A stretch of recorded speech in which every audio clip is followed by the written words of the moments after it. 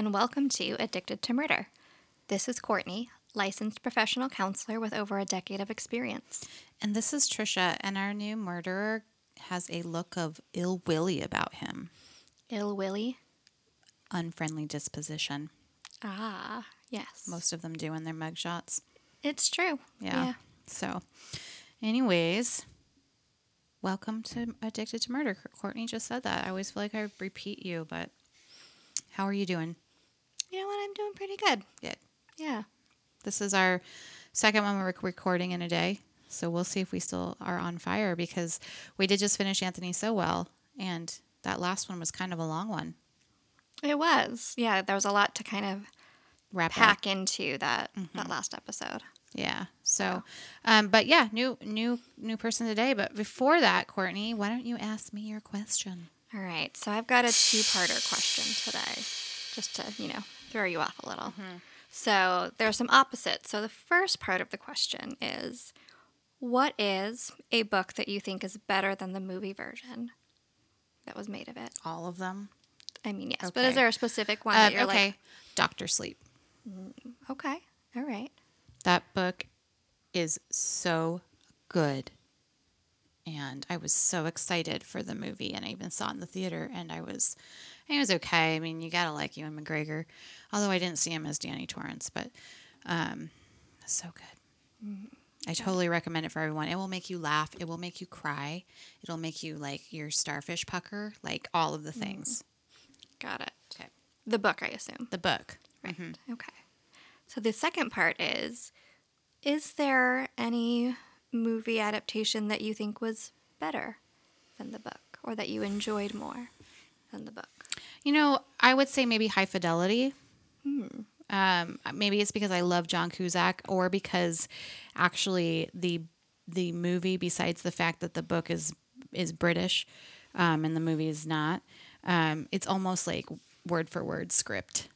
Oh. So maybe, but that's that. I don't know if you've seen High Fidelity, but I have. Okay, so it's it's not like there's like a huge amount of plot or like you need all this CGI stuff. Right. But right. yeah. What about you? Yeah. So I knew I was going to be disappointed going into seeing the movie version of The Giver. I don't know that one either. The book The Giver is literally my favorite book of all time. It's definitely like a kid's young adult sort of book.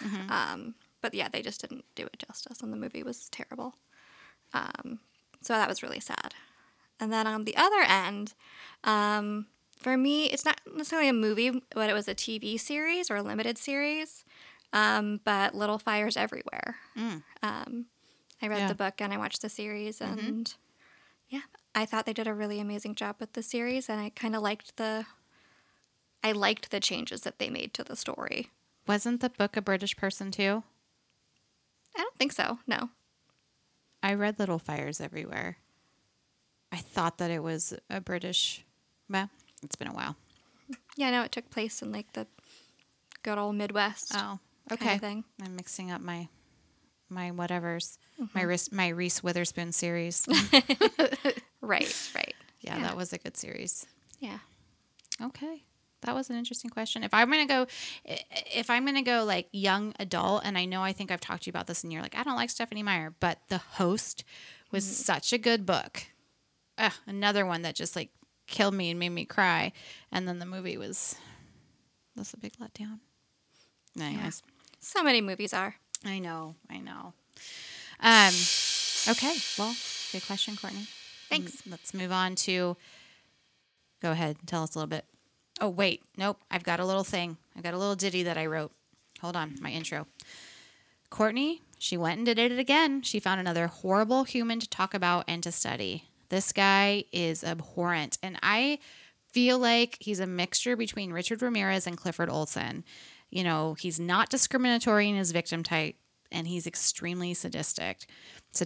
In this case, we'll be discussing child murder. So if you can't handle that, if that's a trigger, just skip this whole case. Courtney, can you tell me how you came across this buttface? So I'd originally heard about this guy on an episode of the show Most Evil. which is a Discovery ID show, which is exactly what it sounds like. But I hadn't remembered his name, because it had been a while since I'd seen it. And so I came across this book that we're going to be using, Through the Window, the terrifying true story of cross-country killer Tommy Lynn Sells. And as I was reading the description on the back, I realized, oh, I remember this guy. I remember this part of the story. And so I bought the book, and here we are. And I didn't know who this was, but it doesn't surprise me that he was in Oregon for a minute. Don't they all come to Oregon for a minute? I know, right? I don't know what it is. If any of them ever leave their hometowns, they come to Oregon. Yeah, he wasn't here for a long period of time, but yeah, he passed through. He did. So, all right, so here we go. So, well, as we know, most of the serial killers we discuss, had a terrible childhood, and Tommy Lynn Sells was no different.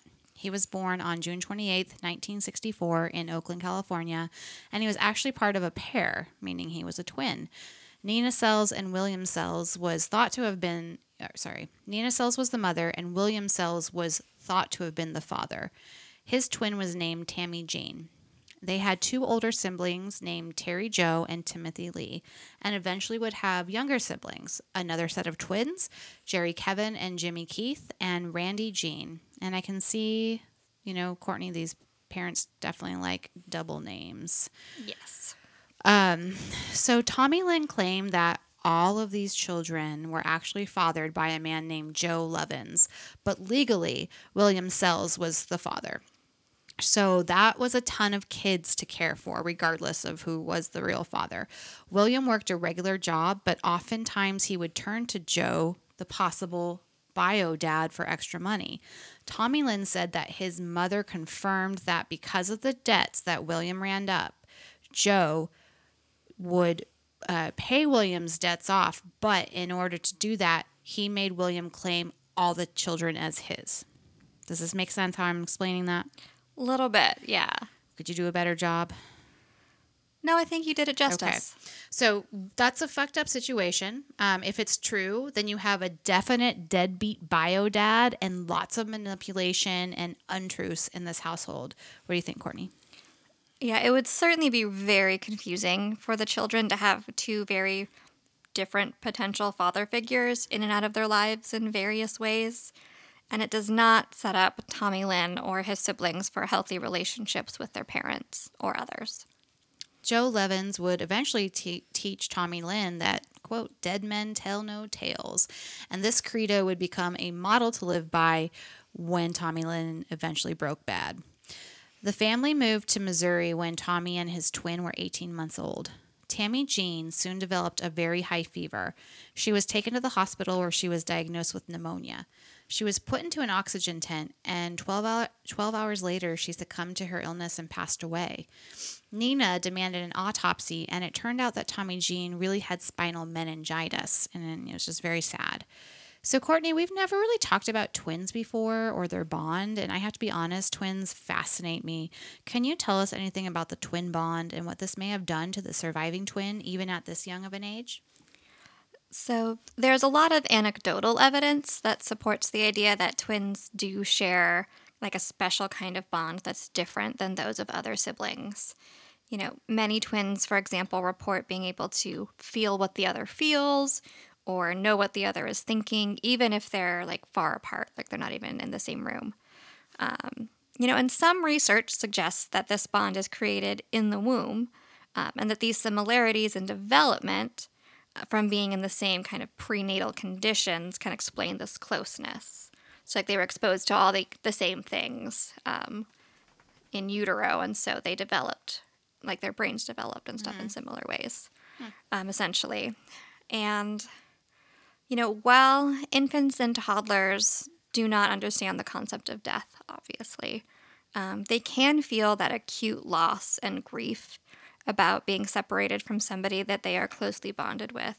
So I imagine, not that he would have known this was happening or been able to express it, but that Tommy Lynn experienced a lot of grief losing his twin sister. Tommy Lynn then developed a high fever on the day of his twin sister's funeral. He was rushed to the same hospital and he was given the same diagnosis by the same doctor. His mom freaked out and took him out of the hospital, determined to take him somewhere else for a second opinion. But his fever broke on the way. So, Courtney, do you think this was merely a fluke occurrence, or do you think it had anything to do with missing his twin? I think that it's likely that Tommy Lynn did have meningitis like his sister did. Given their close proximity to each other, it'd be strange for one to get it and not the other. But he may have just had a stronger immune system or a less serious mutation that, it just didn't impact him as much as it did her. Yeah, I mean, it's contagious, so it's weird to me that the doctor would, again, say it's pneumonia after... But whatever. Yeah. Well, that doctor thought it was pneumonia for... Right, that's what I'm saying. For the sister, yeah. Yeah, it's weird that he would not just automatically... I mean, I don't know how they did it back then, but I think that they do like a spinal tap for meningitis. Anyhow, it doesn't matter. He got better. After the death of his sister, Tommy Lynn's mom transferred him to her sister for care. So she just, I guess, was overwhelmed by all the children. I don't know. Or maybe it was too sad having just the one twin. I'm not sure. But he stayed with his aunt for over 2 years. So now Tommy Lynn claims that he enjoyed this time with his aunt more than any other time in his childhood. He had 2 older cousins that doted upon him. And it sounds like they were a really tight-knit family unit. And her name, the mom's name was Nina, like I said. And Nina never came by to visit Tommy Lynn or inquired about him. And his Aunt Bonnie was really eager to legally adopt him. And when she brought this up to Nina, Nina lost her shit. She immediately took Tommy Lynn out of the only stable home he had known. And to add salt to an open wound, when Bonnie tried to visit Tommy Lynn, Nina would not allow it. She wouldn't even allow her to hug the little boy goodbye. Bonnie later reflects that she wishes she had hired a lawyer and tried to take him out of Nina's care.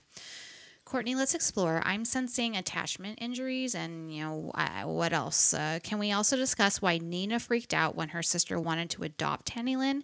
She had neglected him for years. We are definitely looking at attachment issues here. The most important age for forming healthy attachments is between, birth and age 3. And, Tommy Lynn spent at least half of this time period living with his aunt in a loving and nurturing environment. So I imagine that he probably had a pretty secure attachment to her and felt very safe in that setting. So being ripped away from that relationship would likely have been very traumatic for him. It would be, taking him away from the love and the safety that he's known there and into a unloving and unsafe environment. And then as for Nina's reaction, it's actually a very common kind of reaction for biological parents to balk at the thought of giving up their legal rights, even if their children are not in their care and haven't been for a while. It's very difficult for a mother to permanently give them up. There's, I think, a great deal of shame involved being a mother who's not with their kids, and a lot of shame having to admit that they failed at being a mother. And so oftentimes that fear of feeling shame or, not wanting to be thought of as a bad mother or a bad parent kind of leads to these types of decisions. I'm not a mom, so I can't, coming from my non-mom place, it just seems extremely selfish to me. I mean, not putting the needs of Tommy Lynn above her own hubris or whatever you want to call it. Ego. It definitely can be, yeah. Well, at age 7, Tommy Lynn learned how to drink with his maternal grandfather. So that's the kind of home he went into, right? And that's Pa Brown. He was abusing alcohol enough that he started to skip school so he could drink the booze found in his grandpa's truck. Eventually, he was out of school more than he was in. Quote, he was the kind of child that whatever you wanted him to do, he was going to make sure he did not do it. Going to school was one of those things. And that was a quote his mom said. So at age 8, Tommy Lynn developed an unhealthy relationship with a man in a nearby town. I am thinking about Eric here. Yes. Napolitano. Yep. The name of this man was not made known in the book we're using. I think they said his first name at some point, but I wasn't positive. It was kind of out of sequence. But anyhow, this man started grooming Tommy Lynn by taking him on little trips to the pool hall and by giving him gifts. He would stay a couple days with this man, but eventually he would spend longer, and eventually he moved in with him. I guess his mom did try to convince him to stay with her, but he would throw these huge fits, and eventually she gave in.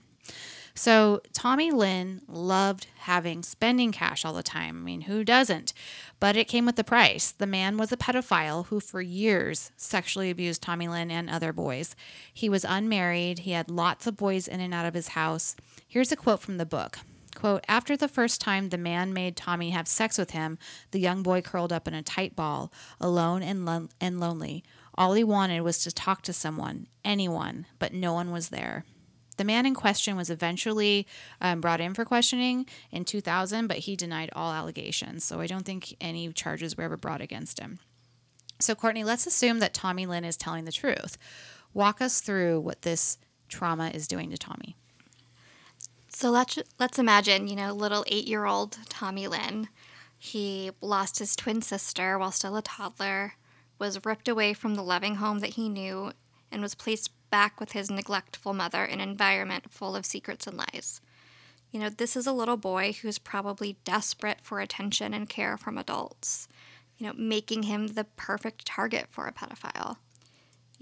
The sexual abuse would have been painful, as, young bodies are not meant for sexual activity, especially with an adult body. And he would be learning that sex and violence are connected, that he could or had to use sex to get his needs met, and that no adults cared enough about him to protect him. By 10 years of age, Tommy was using marijuana. Joe Lovins, his potential bio-dad, passed away when he was 11, and I guess this really affected Tommy. I'm not sure if at this time he believed Joe was his bio-dad or not, but it impacted him. At his funeral, he spoke to the coffin, quote, there's a whole lot in my life that's really messed up, Dad. I'm ready to talk to you now. I wish you didn't have to leave me so soon. I'm really going to miss you. And I guess he was crying when he was saying this, and his grandmother spanked him for crying and reprimanded him for showing this emotion in public. So one night when he was 13, he was staying at his grandmother's house, the same one who smacked him at the funeral, and he, for some reason, decided to get naked and climb into her bed while she was sleeping. And she said, quote, you better get your ass out of this bed and stop this shit. He did right away, and he never tried that again. Courtney, can you speculate as to the motivation for Tommy to have done that? Given the extensive sexual abuse he experienced, I would guess that Tommy Lynn was, seeking a connection with his grandmother, and this was the only way he really knew how to connect with adults. Well, and going back to her smacking him for crying in public, I know that is not something you should do to a child. This isn't scripted, so I know I'm throwing this at you a little bit, but can you tell us what happens when a child is not allowed to show their emotions, especially with a tragic thing like this? Yeah, when a child is reprimanded and punished for showing their emotions, then they learn that having those emotions is bad or wrong, and that they need to keep them hidden, or they will, get reprimanded again.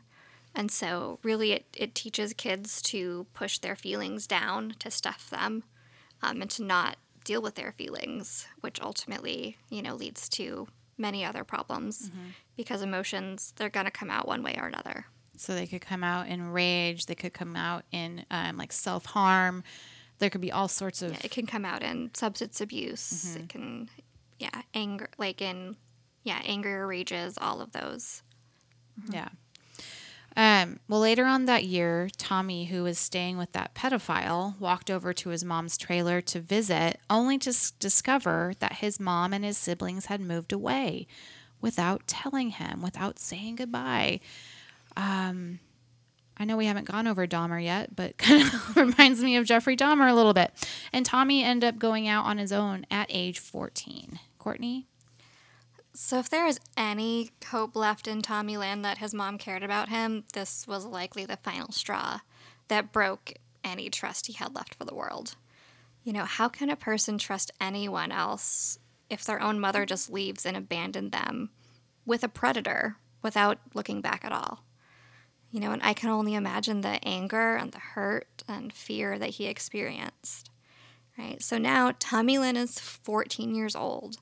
This is like an 8th grader that we're talking about, having to figure out how to support himself, find shelter and food and safety all on his own. Mm-hmm. I mean, it's heartbreaking. When you think back to, 8th, 9th grade, it's like you're in puberty too. So you've got all sorts of things going on physiologically, and then you're compounding it with this trauma. Right. And desolateness. Is that a word? I don't know. Just yeah, definitely some desperation too. Abandonment issues, man. Mm-hmm. Like thinking back to myself in 8th grade, I would not have survived. No, not easily. I mean, not that he survived easily too, but like right. I would not have been ready to be on my own. Yeah. Well, a couple days after learning his family was gone, Tommy's anger progressed, and he pistol whipped a woman who made him mad. On July 5th, 1979, Tommy broke into a house in Port Gibson, Mississippi after the inhabitants were fast asleep. He had a .32 caliber firearm, and he hid in the dwelling. When he was sure all the people were sleeping, he drank some milk from the fridge and went exploring. Kathleen, who lived in the house, heard noises around 3 a.m. When she was able to fully wake herself, she turned to her husband, who was in bed with her, and he said, quote, "I'm bleeding." When he went to the bathroom to see what had happened, he suddenly dropped to the floor, dead from a gunshot wound. When police were summoned, they found no evidence, no motive. It was also very tragic and confusing. Tommy, at age 15, killed again in 1980. His victim was a random man, and he killed him with an ice pick. It apparently was a gang fight in Oakland, and he was also seriously wounded. When questioned by officers if he had killed someone, he responded with, quote, "I ought to. I stabbed him a bunch of times." Apparently no body, no crime, because he was not taken in for this, or perhaps he claimed self-defense. Regardless, he left against medical advice from the hospital when the nurse tried to insert a catheter, and he freaked out. So I know this is an abrupt shift, but that's just kind of the way the book went, right? So Courtney, he started killing very young. What do you think happened here? Do you think that despite his young age, he could be categorized as a personality disorder based on his actions? Yeah, so it's very rare for people to start killing others while still in their early teens. It doesn't happen very often. In Tommy Lynn's case, I think that 2 main factors were driving this behavior. The first is straight up survival. I imagine that he was surviving by committing crimes like burglary and theft, and kind of had been taught by, his dad not to leave any witnesses. Dead men tell no tales. Exactly. And then if he was involved at all with gangs, like, that kind of gang fight situation, it can literally be a kill or be killed kind of thing. So he may have been just reacting, trying to survive and get out of there. The second factor is the unexpressed and simmering rage that he carried towards his mom and abuser, which was later misdirected and taken out on kind of anybody he felt posed a threat to him. And so now, while I believe that the kind of primary diagnosis leading to Tommy Lynn's violence at this time would be what's called like complex trauma, he also would meet criteria for conduct disorder, which is the precursor to antisocial personality disorder in adulthood. Tommy was in Little Rock at this time, and he spent some time in a youth home, but that was short-lived, and he moved in with a girlfriend to an apartment. Apparently, he was very, very, very promiscuous. His mother called him her, quote, little whore, and, quote, he has the gift of gab. He can make any woman believe him. He had more women than Carter had liver pills. Yeah, obviously, that, I don't know anything about Carter, but I'm assuming Carter was a drinker. I have no idea. Don't know. That one went over my head. But anyways, Courtney, why do you think he was so promiscuous? Can you give us a refresher on hypersexuality? Yeah, so hypersexuality is defined as an excessive preoccupation with sex and increased sexual impulses or urges. And hypersexual behavior is actually very common in teens who have experienced sexual abuse. For some, they use sex as a way of connecting with others or to get what they need or what they want, which is kind of what they learned from the abuse itself. And for others, having a lot of sexual encounters can be a way of kind of trying to minimize the abuse by sort of taking back control over one's sexuality, sort of being like, well, I'm choosing to have sex with all these people rather than it's being something that's being done to me. So when I think of a person that was sexually abused, I would think that they might grow up and not want to have sex. You're saying that's not necessarily the case. It tends to be the opposite. They tend to be hypersexualized. I'd say it's probably 50-50. Okay. Like it can go either way. Okay. In May of 1981, when Tommy was about 17, his mother was also living in Little Rock. One day, she was taking a shower when Tommy decided to get in with his mother, kind of like he did with his grandma. She, of course, was really upset and demanded he get out. She kicked him and hit him to make him leave the shower. Apparently, she was feeling very homicidal towards her son at that time. She wanted him out of her life, dead, whatever, be gone. This incident got him admitted temporarily to the Community Health Mental Health Clinic in Jonesboro, Arkansas for the attempted sexual assault on his mom. Courtney, my first reaction to that is in some weird way he was trying to acquire some kind of intimate relationship with his mother, which you kind of touched on before. Maybe because of the molestation he was a victim. This was how he tried to show his request for intimacy, perhaps similar to, when children are sexually abused, they might do this to other peers. Do you think that's what's happening here? It could be very well, a way that Tommy was trying to connect with his mother. It could also be that Tommy had seen an opportunity to actually release some of his anger towards his mother on the intended target instead of someone else. And he knew the pain of sexual assault was the worst thing he had experienced. So that's what he tried to do. I mean, I'm just thinking to Ed Kemper here. I wonder, had this sexual assault been successful, if maybe that would have been the end of it. I don't know. I mean, that's just a speculation throwing out there. But during his first session with a psychiatrist at the facility we just talked about, he claimed that he did not know why he attacked his mother and that he was very confused and not even sure about his own identity. He did claim to be angry and that his mother tried to run his life and that he did not want that interference by her.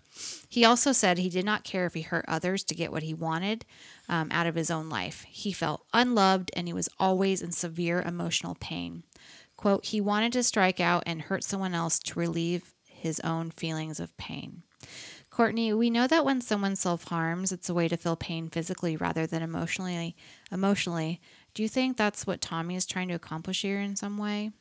A weird kind of self-harm? Kind of. Different people tend to either internalize or externalize their emotions. So internalizers turn their anger and pain inward towards themselves and are more likely to engage in self-harm. Externalizers tend to turn their anger and pain outward and take it out on property or people. So Tommy Lynn seems to be more of an externalizer, with the mindset kind of, well, my pain is not fair. It's not fair I have to feel this way. And so if I have to be in pain, then so do you. While there, Tommy was diagnosed with substance abuse disorder, conduct disorder, under-socialization, and aggression. Courtney, do you agree with that? Substance abuse disorder and conduct disorder I agree with. I would also probably add PTSD to the mix. The other two, under-socialization and aggression are traits or behaviors, not like a diagnosis on their own, although both are probably also true. Under-socialization meaning because he dropped out of school, he's not used to being around social groups his own age? Basically, yeah. Okay. Mm-hmm.